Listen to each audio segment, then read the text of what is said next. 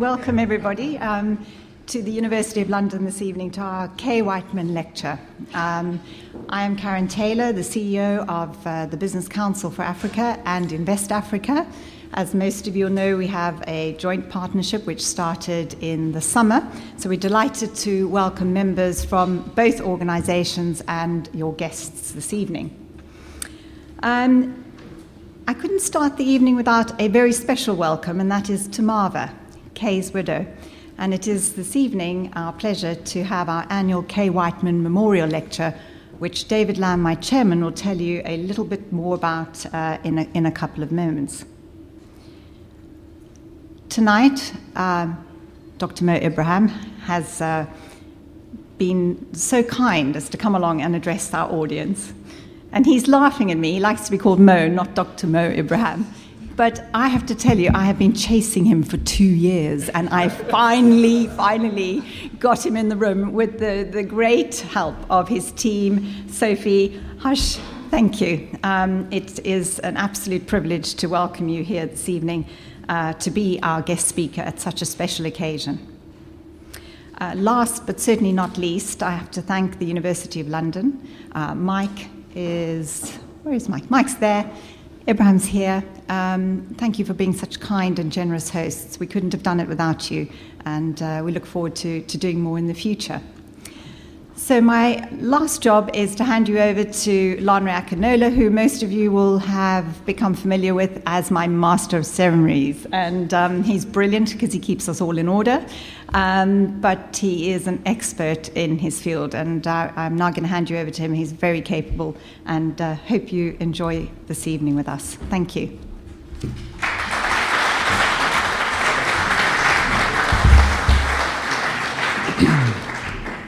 Thank you, Karen, and for that very flattering introduction. Master of Ceremony is, of course, a very fancy way of saying I'm the traffic warden for tonight, and I'll do my best to direct traffic effectively. My comments are really, to begin with, quite procedural in nature.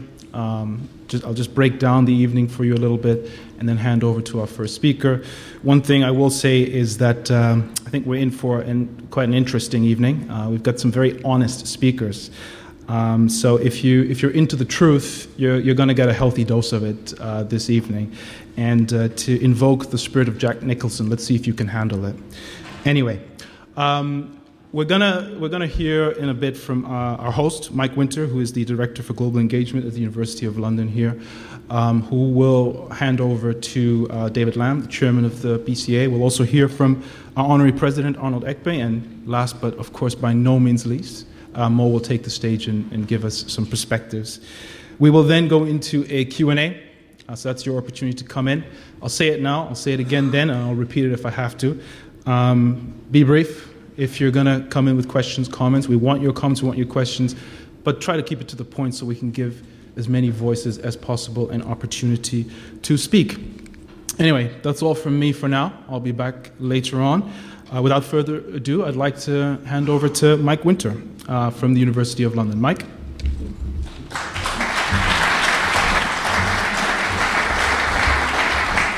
Well, good evening, ladies and gentlemen. It's a real pleasure to welcome you to the University of London and to Senate House, built in the 1930s, for those of you unfamiliar with this magnificent building, and still today the nerve centre of a vast enterprise, the University of London, that has a federation of several world-famous colleges, which I'm sure you'll be familiar with, like the LSE, UCL, King's, and so on. This is, as I say, the headquarters where the Vice-Chancellor sits. It also houses the School for Advanced Study and the world-famous Senate House Library.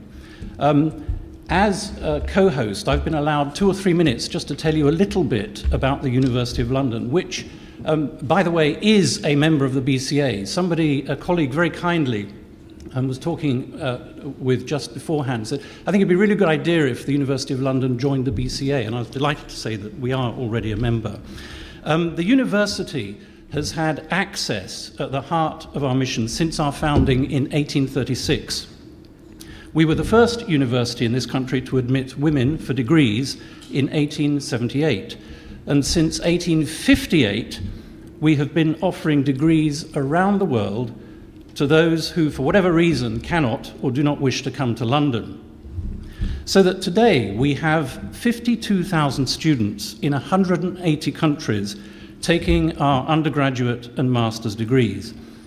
This includes more than 4,000 students across 48 of Africa's 54 countries, taking degrees that are directed academically by our world-leading institutions that I mentioned earlier, LSE, SOAS, Queen Mary, and others. The university is engaged with some truly outstanding individuals in Africa over the years. Nelson Mandela studied law with us while in prison awaiting trial. Dr. Luisa Diogo, one of our graduates, became the first female Prime Minister of Mozambique.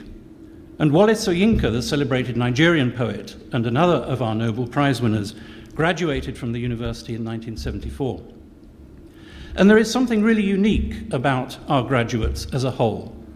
Having studied in their own countries, the vast majority remain in their local, national, and regional professional contexts, contributing to the longer-term development of their respective societies.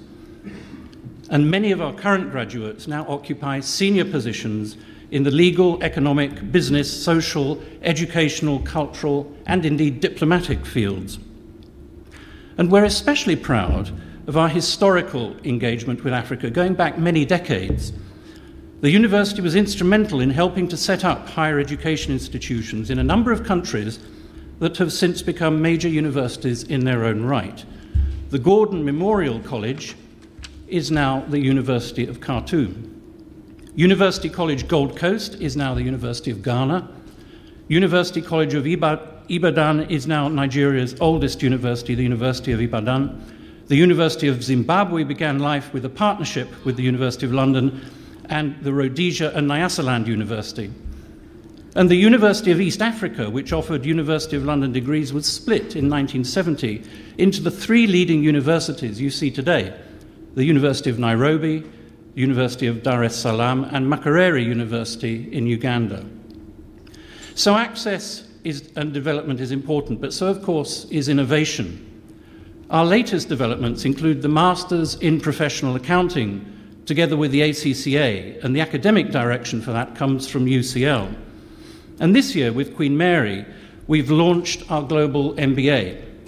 And with these and other cutting-edge programs, we're also developing further engagement with the corporate sector, this is where you come in offering professional development opportunities, or perhaps hosting placements for our students, or supporting your staff on bursary schemes set up and jointly funded with us.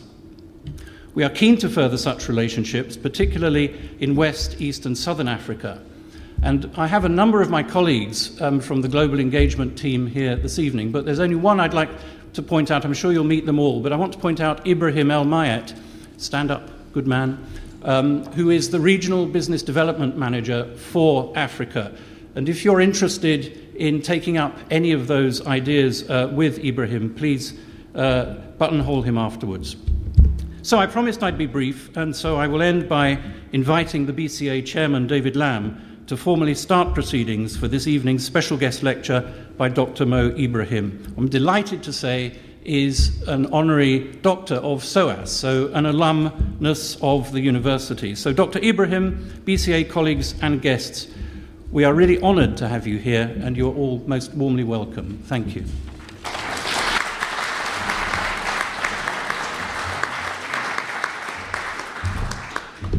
Thank you, Mike. What he didn't say, of course, was that in every spook and television film in the last 30 years, the Senate House has been shown as the headquarters of MI6. Before I hand over to Arnold to introduce Mo, I'd like to say a few words about the late Kaye Whiteman. Firstly, we are, as Karen said, delighted to have Marva here tonight. She's been at the two previous Kaye Whiteman lectures. Thank you for coming, Marva. This evening is in memory of Kaye, who to the end, kept his faith in Africa. Not everyone here tonight will have had the fortune to have known Kaye personally. As senior advisor to the BCA board for many years, it was to Kaye first that we turned for his views. Lagos boy, that's what he was called, spent the largest part of his adult life in Africa, and in the course of which he met every one of the pre-independence leaders from across British Africa. Kaye was not just a journalist, and to borrow from the words of Michael Holman, whom you all remember as the former FT Africa editor, despite Africa having to bear the consequences of prejudice, ignorance, and avarice, Kaye was consistent in the certainty that the continent's time will come. He wore his experience and authority lightly, and with diffidence and an endearing modesty. As a journalist, he gave dignity to an all too often flawed profession. Thank you, Kaye. Arnold.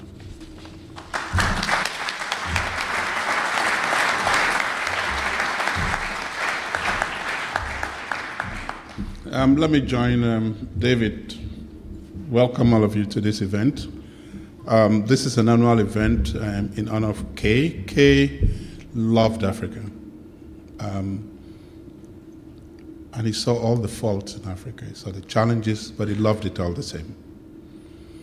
And that's why it's very, for me, greatest pleasure that Mo has agreed to share his perspectives with us this evening, because Mo is the son of Africa. He loves Africa, and he sees the problems, and he sees it as it is. I've been a big fan of his for several years, primarily because he made his money the old-fashioned way. He actually built something, built it to global standards, and after selling it for a fairly handsome sum of money, he didn't retire on a yacht or, he then came back and said, I'm going to try and make a difference. And the Mo Foundation has been working very hard to try and improve governance in Africa. Now, the test of how rigorous Mo is that he doesn't award that prize every year. And I think for the last few years, the African leaders have been wondering why none of them measures up to the standard. But thank you very much for doing that, because I think standards have to be maintained. There are several parallels here. Marva, we're very pleased to have you here. She stood by Kaye throughout the good and bad years, and he saw Africa pre-independence, post-independence, and through all the challenges we've had. And we have all these lectures and we talk about Africa, but we don't quite get there. It's like the carrot at the end of the stick with the donkey, and the donkey is sort of going, but it doesn't quite grab the carrot. But the fact is that it is a continent that cannot be ignored. It's a continent that holds so much hope for the rest of the world. It's a continent that's going to probably contribute 50% of the world's population in the next 40 years. So the challenge of Africa, the prospect for Africa, the hope for Africa is something that we all find raises so much opportunity and so much belief that we'll get there. It's just taking a little bit longer than it should. Mo has been very active in being constructively critical of Africa. He's not shied away from telling the truth to the high and mighty. I've been at some of the events where some of the things he said has sort of, oh God, how did he say that? But he says it, and the fact of the matter is the truth. And only the truth will set us free. And Kaye was once a person who reported Africa through his good and bad times. And so for me, it's the greatest pleasure, as one of his biggest fans, to welcome Mo today to share his perspectives with us. Mo, thank you. Thank you very much for your very kind words. Good evening, ladies and gentlemen, or as we Africans say, brothers and sisters. I think it's much nicer than ladies and gentlemen. And a special welcome to Madam Whiteman. Your husband was a friend to Africa, and we are grateful. Thank you. I have been warned that I have 20 minutes to speak, and I usually speak for 1 hour. And there's just so much going on in Africa. But I think we wanted to make room for some questions, and I understand there are some very tough questions people planning to ask. So I have to respect that, and I'm going to watch the clock. So I'm not going to do a speech as much as I'll just put out some points out there in these 20 minutes available for me. Let me start with the fact, Africa, we lag behind. In the community of nations, unfortunately, we are not doing well. Our people poorer, our health is not that fantastic, our education system is not great, inequality is high. We have issues. We lag behind. We have to acknowledge that and accept it. But where do we go from here? It is really important to acknowledge that the responsibility is ours. It is our responsibility to deal with these issues. Nobody is going to go into a country and develop that country on behalf of its people. It is our governments, it's our institutions, it's our people who have this responsibility. So that is, I think, we need to agree from the outset. I'm the first to acknowledge that we had a very troubled history. I mean, we had slavery, we had colonialism, we had the Cold War, which is even worse, in my view, because it damaged governance in Africa, where terrible leaders were accommodated and fated, actually.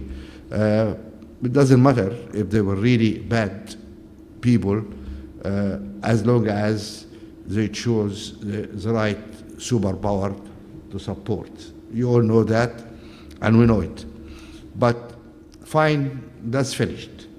And we need now to move forward. We don't have time to go and complain about the past, etc. And I was engaging this morning with the leadership program of Tutu's fellows, one of the leadership programs in Africa, and we had a meeting early this morning, and I was just saying to them, look, it's a tough world out there, and everybody colonized everybody else. Okay? Even the United States was a colony of this country. Everybody was colonized at some stage, and had this country had been invaded by the Normans, by God knows the Scandinavians. So everybody had their share of that experience, but people stand up, dust themselves, and go forward. It's time for us also to do that. So this is our responsibility. No amount of aid or help or goodwill from anybody else is going to sort our problems. We need to sort our problems, and let's agree that from the outset. So I think then where we start, good governance and leadership is at the heart of the work we need to really to do in Africa. Because without good governance and leadership, we cannot move forward, frankly.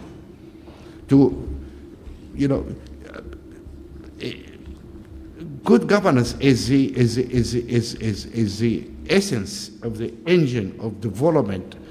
We need governments which really focus on the well-being of its people, the proper management of our resources, whether material resources, natural resources, or human resources. that need to be managed properly, cleanly, and then we can really move forward. That is essential, and we need to insist on that. And we need to bring this issue of governance to the table. We want the common man on the street to understand what is good governance. And that is the heart of our work in the foundation, and that what we keep banging on about, really. It is the core issue. But we also have to accept that our governments and our people, we don't live in a vacuum. This is a very connected, interdependent world. So we cannot ensure good governance and better behavior without really help also from everybody around us. I mean, I give you some simple examples. You take corruption, transparency, etc. Corruption is not just about few corrupt African officials or African leaders. Each corrupt leader has partners in corruption. And without those partners, there would be no corruption. So unless we deal with the issue of corruption globally, and that involves internationally, global business and other governments as well, we cannot ask for good governance in the State House and without asking for good governance at the boardroom. We need good governance at the boardroom of all these companies as well, because they are partners in corruption. And I found it a little bit, well, not a little bit, actually a lot, incredible that many European leaders love to lecture us in Africa about corruption. And people forget that until the year 2000, corruption was legal in Europe. Do you know, until the year 2000, bribery was considered business expenses. It's tax exempt, actually. Ask any, you have any CFOs here? That is a fact. And started to become illegal 15 or 17 years ago, became a criminal offense only 15 years ago. And wherever you go around in Europe, you ask the question, okay, you guys introduce these laws against corruption. How many French companies have been prosecuted for corruption in Africa? 0. How many German companies? 0. Swedish companies? 0. How many? Britain, I'm only aware of the case of airport equipment in Tanzania. Otherwise, there's no British company, I understand, was tried for corruption. So there's no corruption then. What we're talking about. So we require also better standards from those who keep breaching us about corruption. Please clean your houses, clean your governments, and clean up your companies as well, because you are an integral part of the problem. We will do our work in Africa, you do your work here as well. That's how it works, because otherwise it doesn't work. So this is a point I think we need to make it clear. And it's not only corruption. Actually, although corruption is really bad, it has this emotional item to it, side to it. Actually, much more money is lost through the flight of money out of Africa. Profit shifting is a big problem for us. And the issue of taxation, many important companies don't pay taxes in Africa. And we keep talking about this and nobody wants to listen. Until in this country, few years ago, people woke up and say, oh my God, Starbucks is not paying taxes here. Google is not paying taxes here. Those guys are not paying taxes here. The European Union started, open cases against companies. Then you discover that it's not only us who have been robbed. You guys too are being robbed. And we need really to get our act together there. And the problem is not necessarily because companies and businesses are acting criminally. They are not. They're just using the rather strange situation where business has gone global, acts function globally, while our regulations, our laws, our taxation system are in silos. And then we ended up with countries competing with each other, how to attract a little bit more money here on the expense of this other guy. It became a race to the bottom, and I think most of you, or all of you, understand these issues. We need to stand up and say, hey, we need to clean our house here and to act properly. So integrity, ethics, etc., is required from everybody because it doesn't work otherwise. Take an example which I found it really very strange. There is a class of companies, they call it anonymous companies. Are you aware of that? There's companies where nobody knows who are the shareholders, who is the beneficial owner, because they are covered under veneers of trustees, etc. And we say exactly what function this class of companies really serve.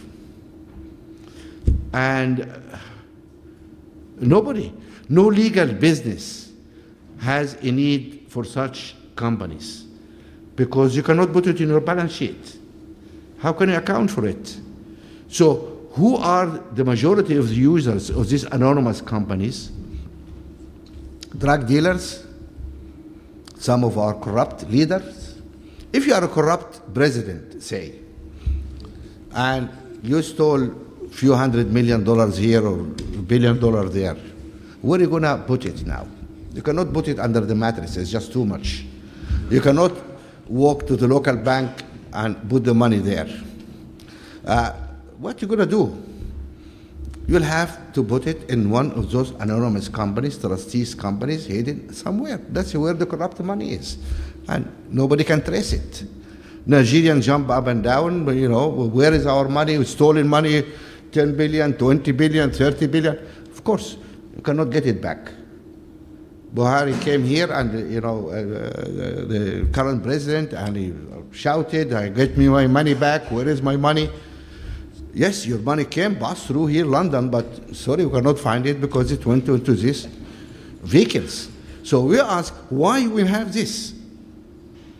And people, so amazingly, people think of anonymous companies and this kind of trustee company as sitting somewhere in a leafy, exotic Caribbean island or somewhere. Though it's no longer leafy after the hurricane, but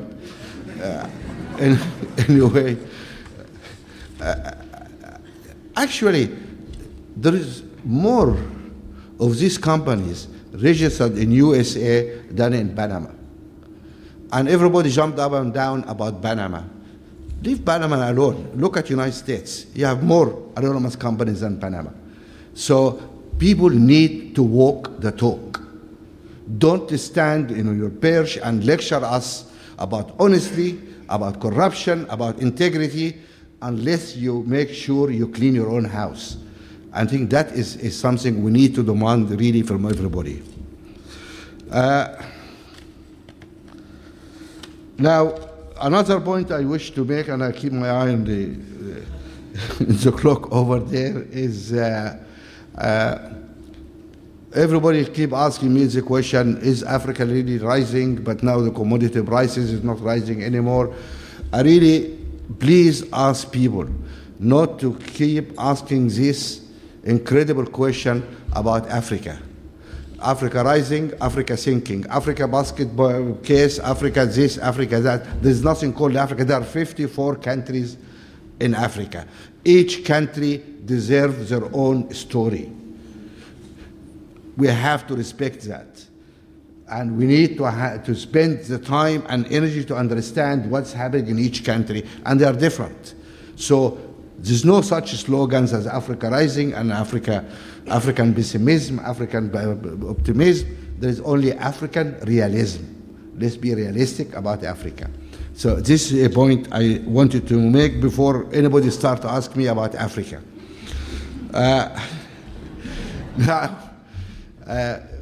We have to accept that we have some serious challenges in front of us. And I'm trying to list just few of the issues we need to focus on as Africans. The biggest problem, I think, is that tsunami of young people who are coming to the workforce every year. Somewhere between 15 to 20 million, nobody knows the exact figure, roughly, all the statistics about Africa is roughly coming to the workforce every year. Where are we going to get the job for those guys? 15, 20 million people. This is the number of jobs we need every year. How are we going to address that? This is an important issue, challenge also for us. And maybe also beside all the suggestions we hear here and there, I didn't hear anybody talk about family planning. We should also talk about family planning. Why we never talk about that? Okay. Second point I wish to make really is really about few of our countries are mineral rich and oil rich countries, economies, and they have demonstrated an amazing failure to really utilize their natural resources appropriately. During the, nobody tried to use some of the fat from the good years to help during the lean years. All these commodities, we know it is cyclic, goes up and down, price goes up and down. Nobody trying to manage this for the long term, which also is another political issue about the short-termism of our politicians. This is not just an African trait. This applies here, applies everywhere. There's a poverty of politics around us anywhere, and people just looking at short-term without paying attention to the long-term. So none of these countries tried to diversify its economy, and none of them tried to really build some reserves for the difficult years. So those countries had a big shock in the recent years. We keep talking about regional integration. It's sad to say that we have not achieved much yet. We are moving forward, but not enough. We have to understand 54 countries, this makes us 54 sub-scale countries.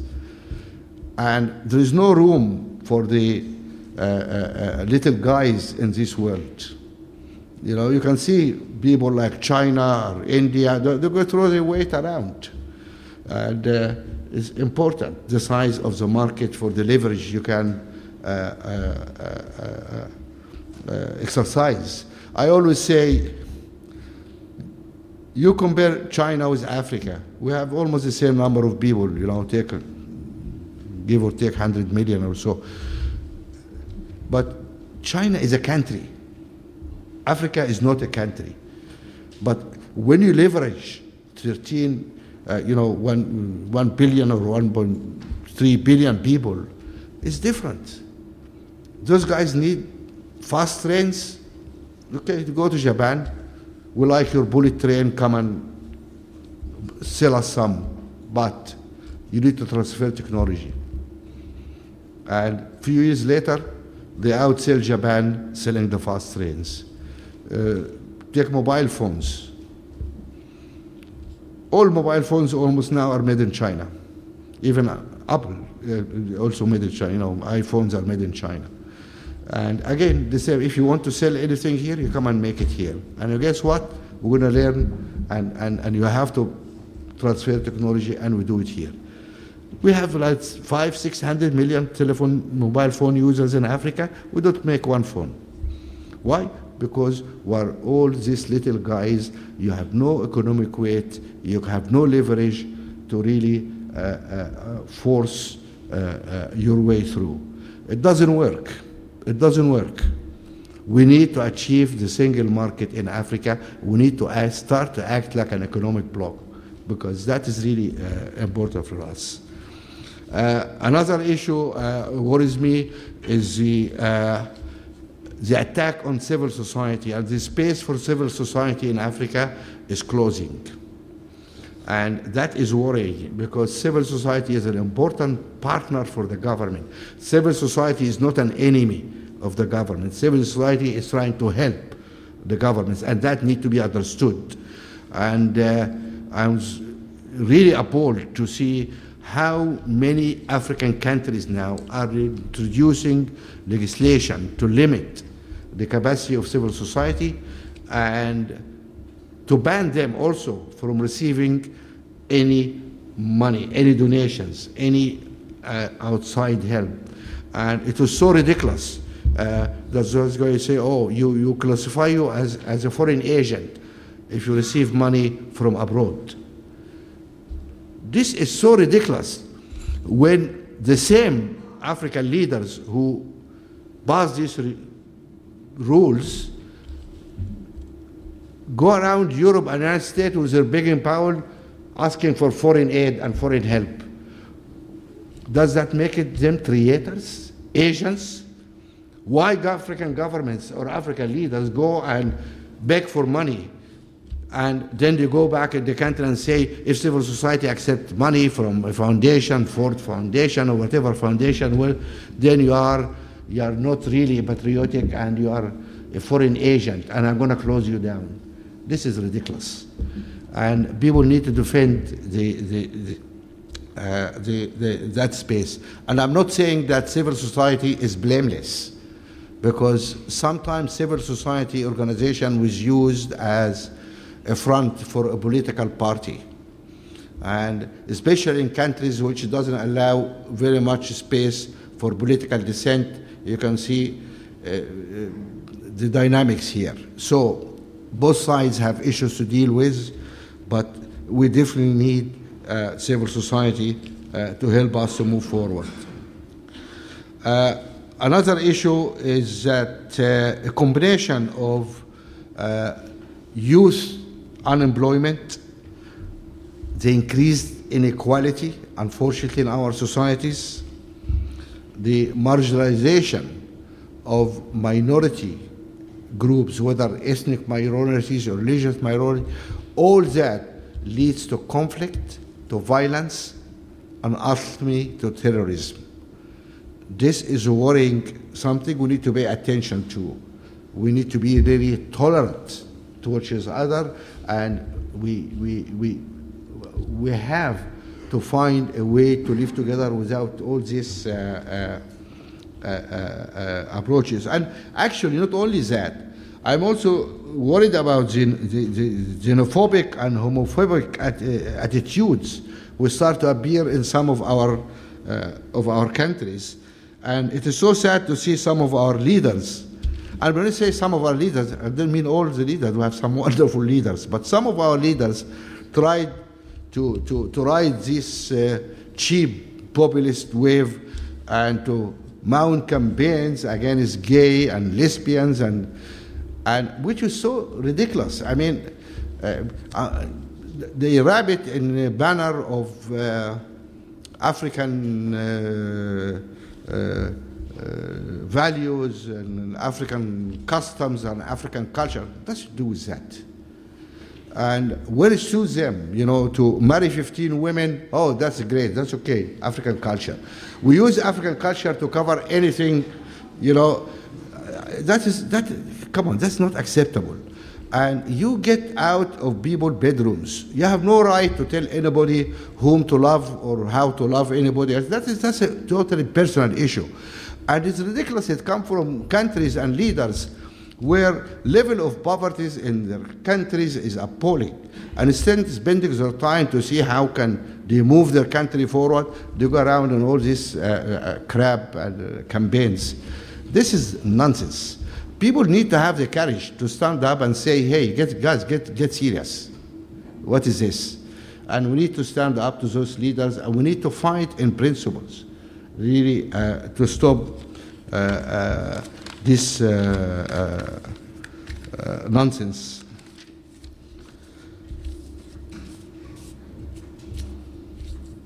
But regardless of the challenges we have, I'm really optimistic about our future.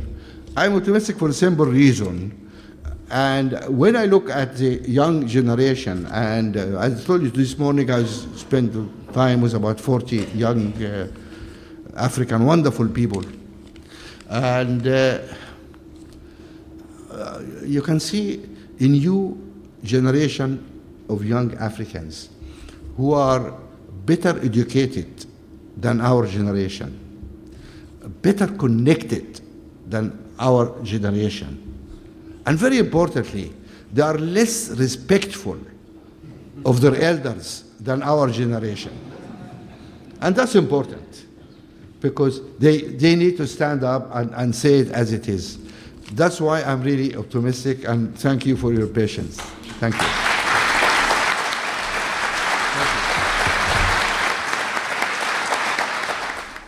I think the expression is he doesn't mince words. And this is on stage, so I can only imagine what the offline version is. I'd certainly like to hear it, to be honest with you. Anyway, we're going to move into the Q&A, and I might give the AV people a heart attack, but I'm going to move this thing over here. To start with, let me just get a sense. How many people in the room would like to make a comment or ask a question? Yeah, I thought you'd need more time. As long as it's not about Africa, you'll be fine. So while you think about some questions, and I know there are people who want to get involved in this discussion,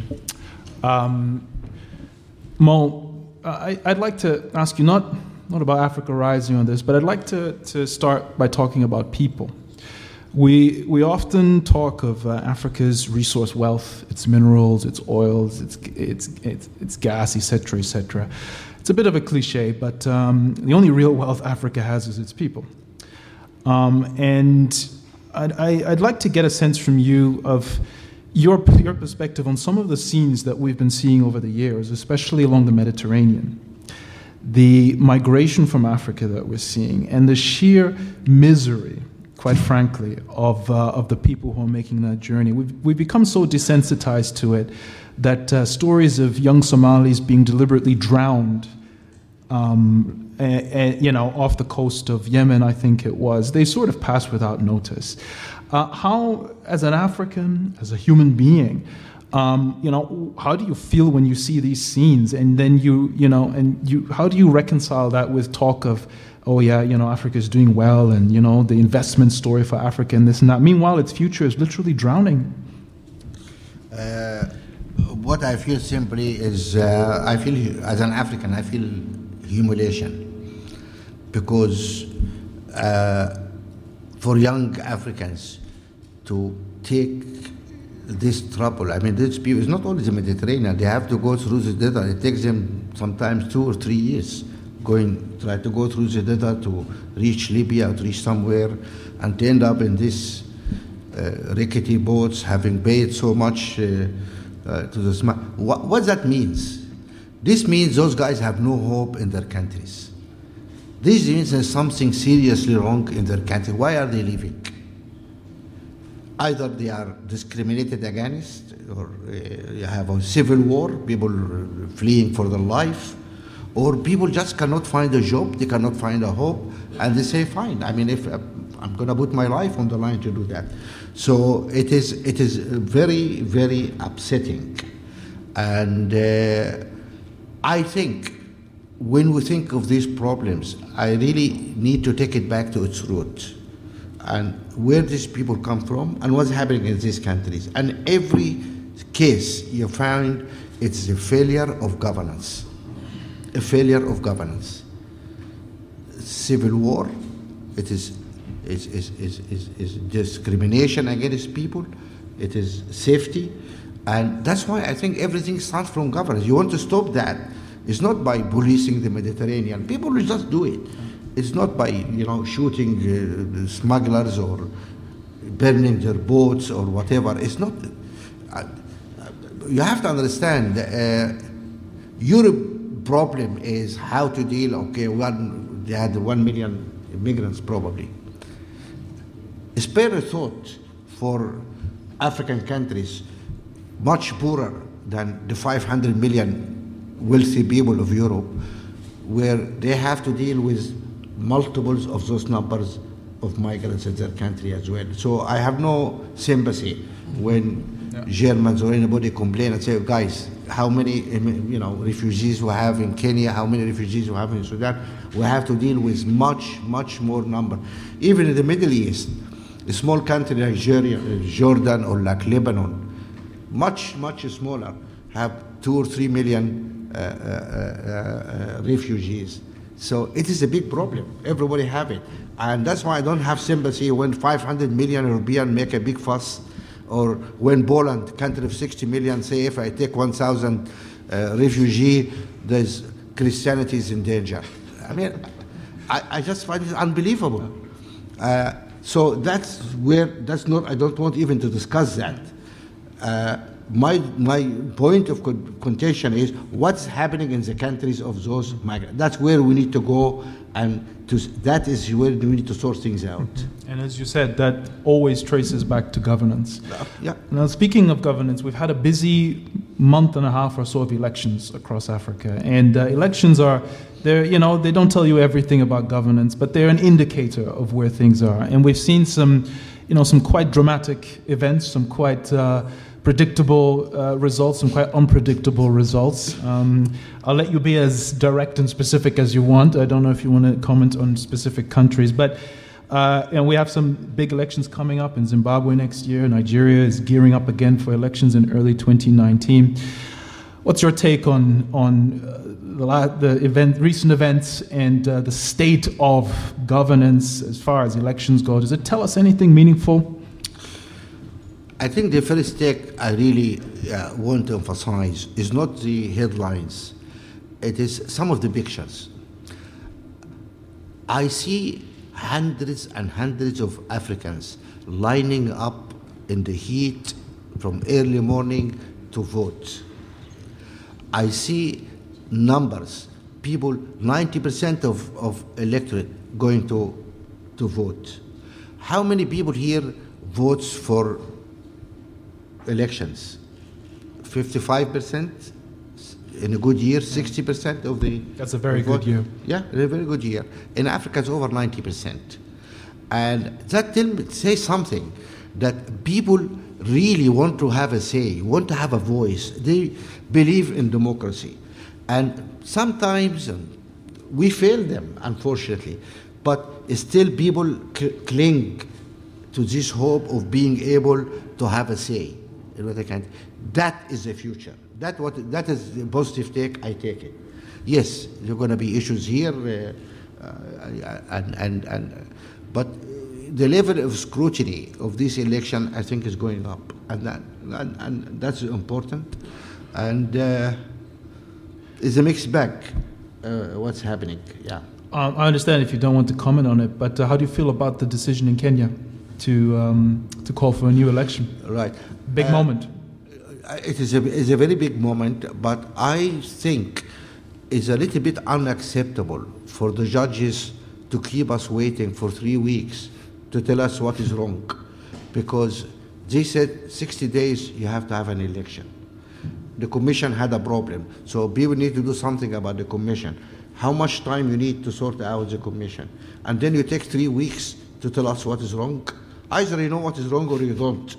You should tell us immediately what is wrong so we can fix it to move forward. So I I have that problem really, because practically, how we're going to deal with this problem? Mm-hmm. And of course, I'm glad at least both sides accepted the judgment, and that's the rule of law. Mm-hmm. We have to accept that. I don't think Kenyatta Uhuru was right to have a go at the judges. He has the right to disagree with that, of course. But at least he accepted mm-hmm. that the need for election. And what we hope now is for a peaceful rerun. But judges should not be living in a bubble. They need to understand this is a country which can explode. Mm-hmm. And you make that decision and you give people 60 days and say change the commission, but you didn't tell us to change what exactly. Yes. They still haven't really revealed what the problem is. I think that's irresponsible. Yeah.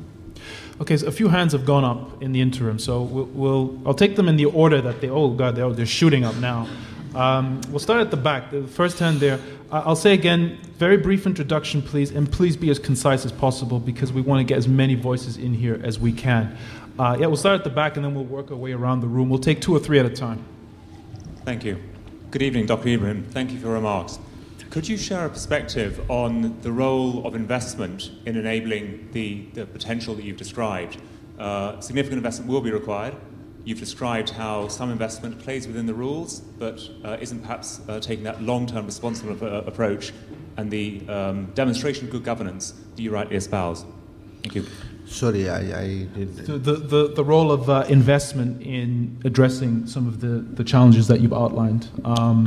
We'll get to that. We'll take 2 more, okay. And then you can respond as you want. We'll do it democratically. We'll start in the middle. We'll take one from the right. There's a hand at the front here. Second row. I'll need a microphone because I speak very loud. Okay. I'm a very young African journalist. I'm glad you talk about the flight of young people from Africa. Realistically, most of our African institutions are saturated. There's a microphone there. Are saturated with old age pensioners. If you look at saturated with what? The old age saturated with old age pensioners. If you look at governments from Cape to Cairo, the average age of an African president is at least 70. We look at Zimbabwe. You've got 10 more seconds to get to the point. I'd just like to find out, you spoke about respect. How can we, the young people, approach our elders without disrespecting them? To ask them to step aside and give the young people a chance. Okay, thank you. It's a good point. It's not that easy to defy authority and seniority. Anybody on the left? No? Okay. We'll go back to the middle then. Second row. We'll come back. We'll come up for a second round. Steve Cameron, BCA board member and Africa Centre board member. When it comes to good governance, the role of opposition is crucial, but many governments in Africa are very good at neutralising opposition, or when they get into power, they buy some of the opposition members and invite them to join governments. What can be done to help oppositions thrive and be successful? Okay, so we had 3 points. The first was around the role of investment. Secondly, how do you defy the older generation? Because it's easier said than done. And last but not least, the opposition. Right. The role of investment, I believe investment is the only way for development, because how can we create business, create jobs, create prosperity? So we have to have it. That is obvious. But we also ask for ethical investment, which is not difficult to do ethical investment. I mean, all of us ought to be ethical in our investment. And actually, some of us also going way ahead, beyond that. We also try to encourage what we call impact investment. And I want to differentiate impact investment from what is called social investment. Because I admit I don't understand what is social investment is, because any investment ought to be social, but fair enough. But by impact investment, I'll give you an example. I mean, we launched a fund early this year.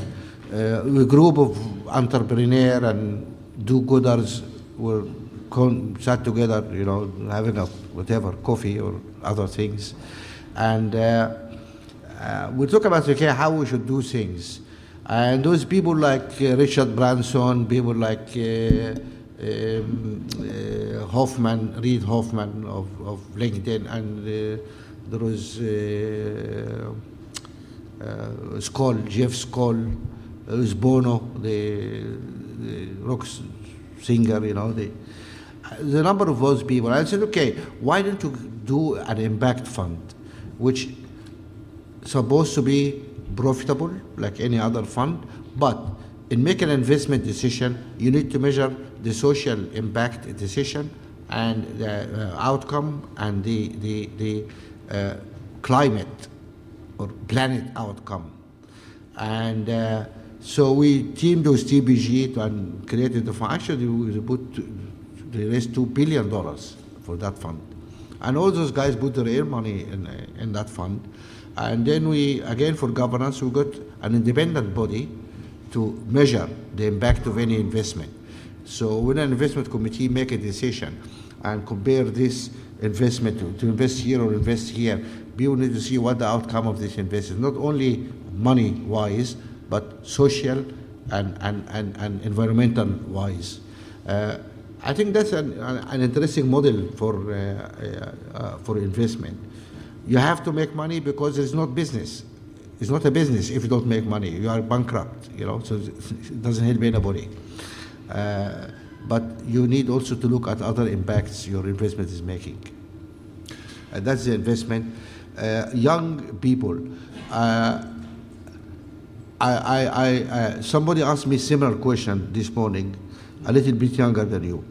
And they said also, how can you empower us? And I said, this is ridiculous. You want me to empower you? You go and empower yourself. What do you mean I empower you?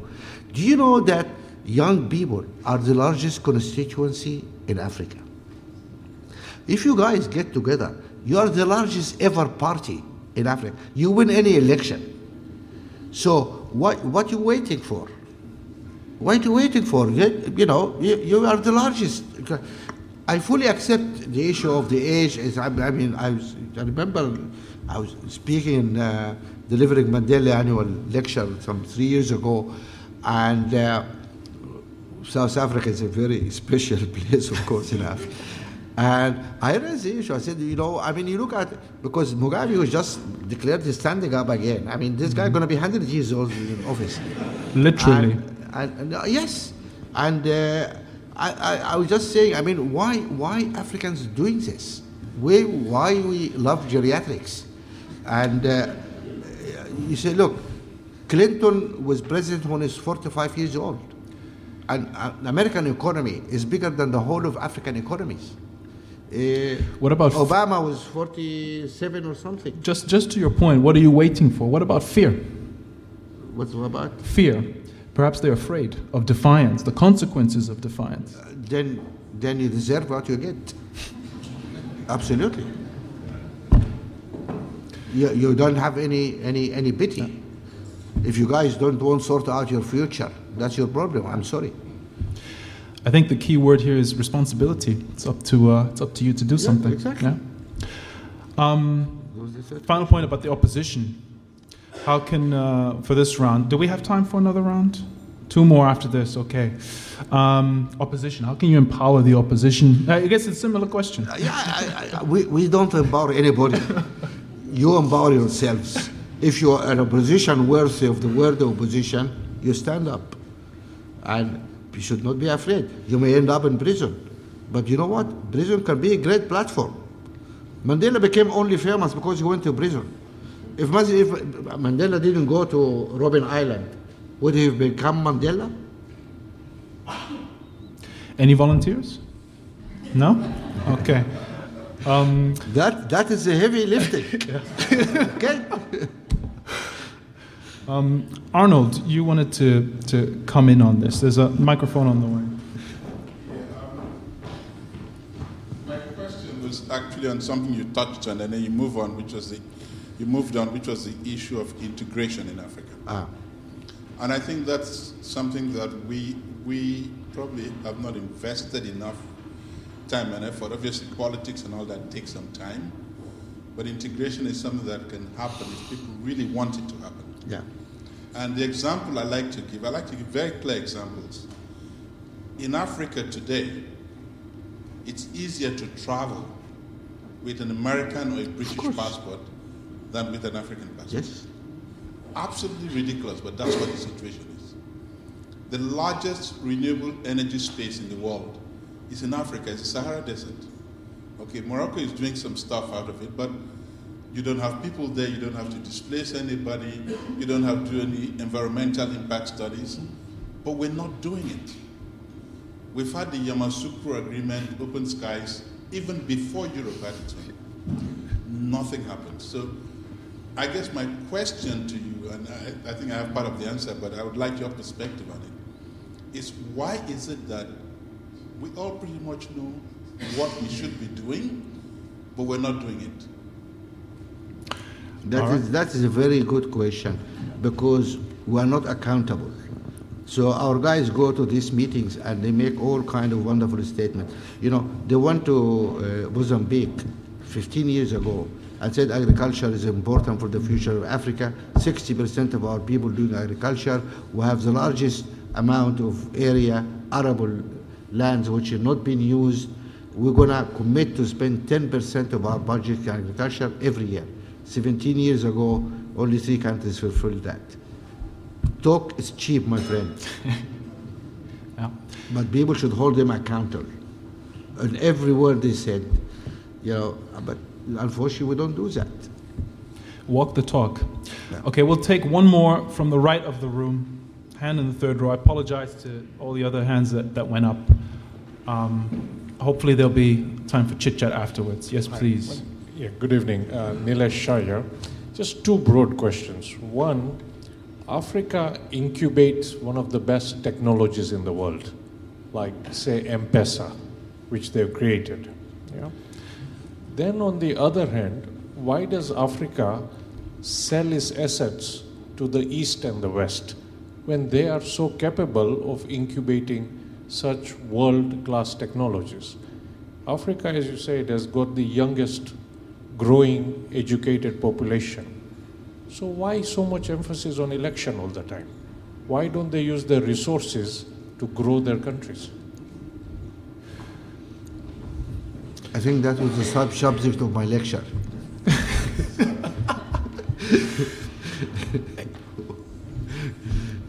Well, I think the point there is it's kind of been addressed. There's a myriad of issues. Interestingly, M-Pesa, of course, was originally funded by DFID here in the UK, which speaks to the need to also make sure that you've got good partnerships. We have to wrap up, but Mo, I'd like to throw in one final question. I know it's not your decision. I know you don't get involved, but do you see any contenders for the Ibrahim Prize next year? I really cannot even say a word, because I'll be fired from the foundation. Because you understand, please, you need to know this. I'm not a member of the prize committee. The prize committee is a totally separate structure from the foundation. I chair the foundation board. This prize committee is separate. It has its own chair. They have their own infrastructure. They have their own analysts. They have their own investigators. They do. They have investigators, policemen. And they do their work. We never see anything until the day before they join the board meeting and the chair of that body tells us their decision. And the decision is final. So we have no influence of that. So if I stand now and say, I think this guy should be one, it would be very embarrassing, because the prize committee say, what is this guy doing? He has no vote even. No, I think that's a good note to end on. Obviously, we could do this for hours, but time is always against us. But it's a good illustration that it's important to do things the right way. Governance does matter. Mo, thank you very much. I don't know, do you want me to hand over to anyone, or can we wrap up here? Okay, well, thank you very much, Mo, and please join me in thanking our speaker for tonight. Thank you.